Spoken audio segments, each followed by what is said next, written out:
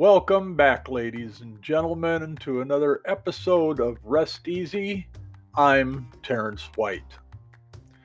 Well, it's come to my attention that for decades now we have been completely screwing up our ride to the last day. And do not feel as if you're alone in this, as has happened to you. Life's journey sometimes just sucks. Today, I want to put together a compilation of funeral mishaps or quotes from the dark side. I'm a big proponent of letting it all hang out when it comes to uncomfortable moments.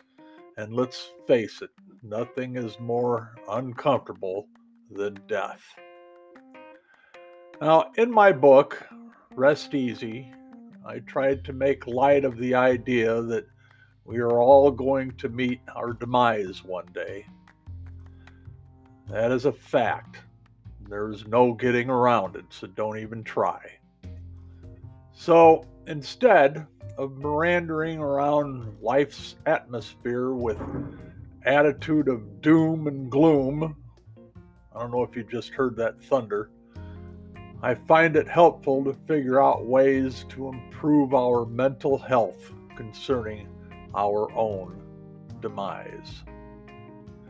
So I put together a bunch of ideas and quotes that bring death to the funny bone, and I'm going to read them to you right after this.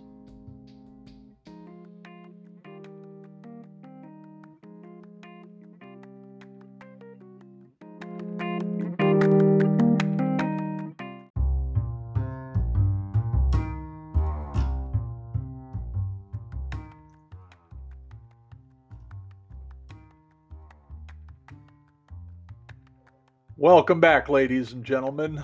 Now, as I said before, I put together a bunch of ideas and quotes that brings death to the funny bone, and I wanted to read some of them to you, some of these quotes, so I hope you kind of get a feeling of what I'm talking about. Okay, and the first one, this one is from Joshua Burns, and he says, "The trouble with quotes about death is that 99.9% of them come from people who are still alive." Huh. Here's one from George Burns. He says, "I can't afford to die. I'd lose too much money."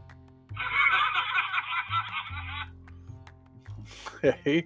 Here's one from Mark Twain. "I do not fear death.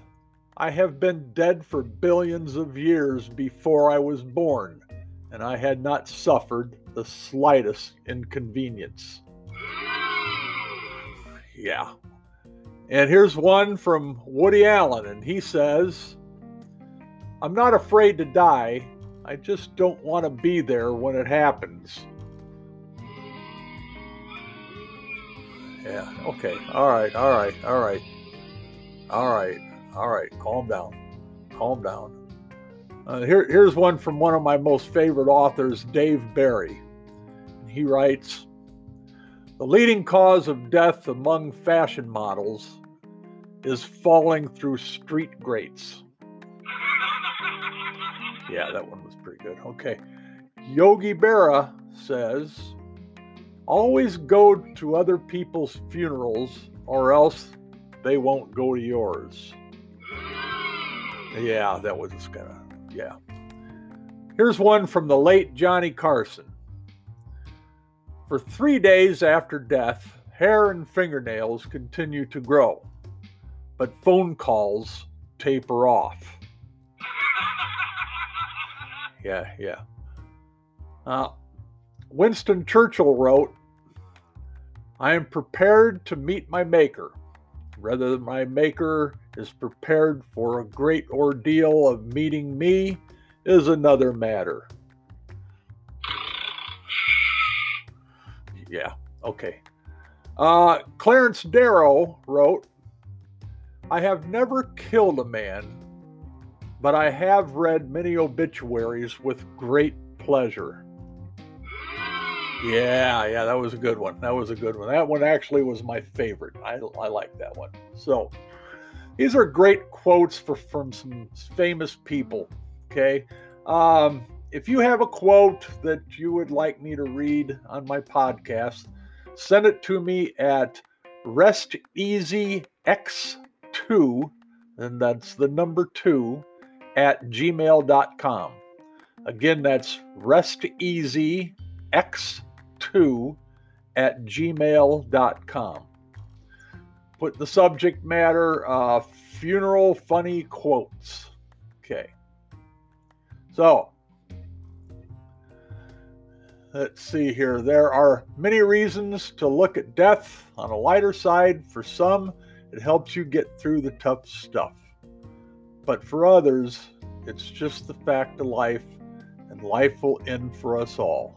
So we may as well make fun of it. In 1968, I was presented 2 tickets to see Jimi Hendrix at the Call Ballroom in Davenport, Iowa. The presentation was from my dad. He took the tickets from my older brother Tom, who had earlier mouthed off to my dad.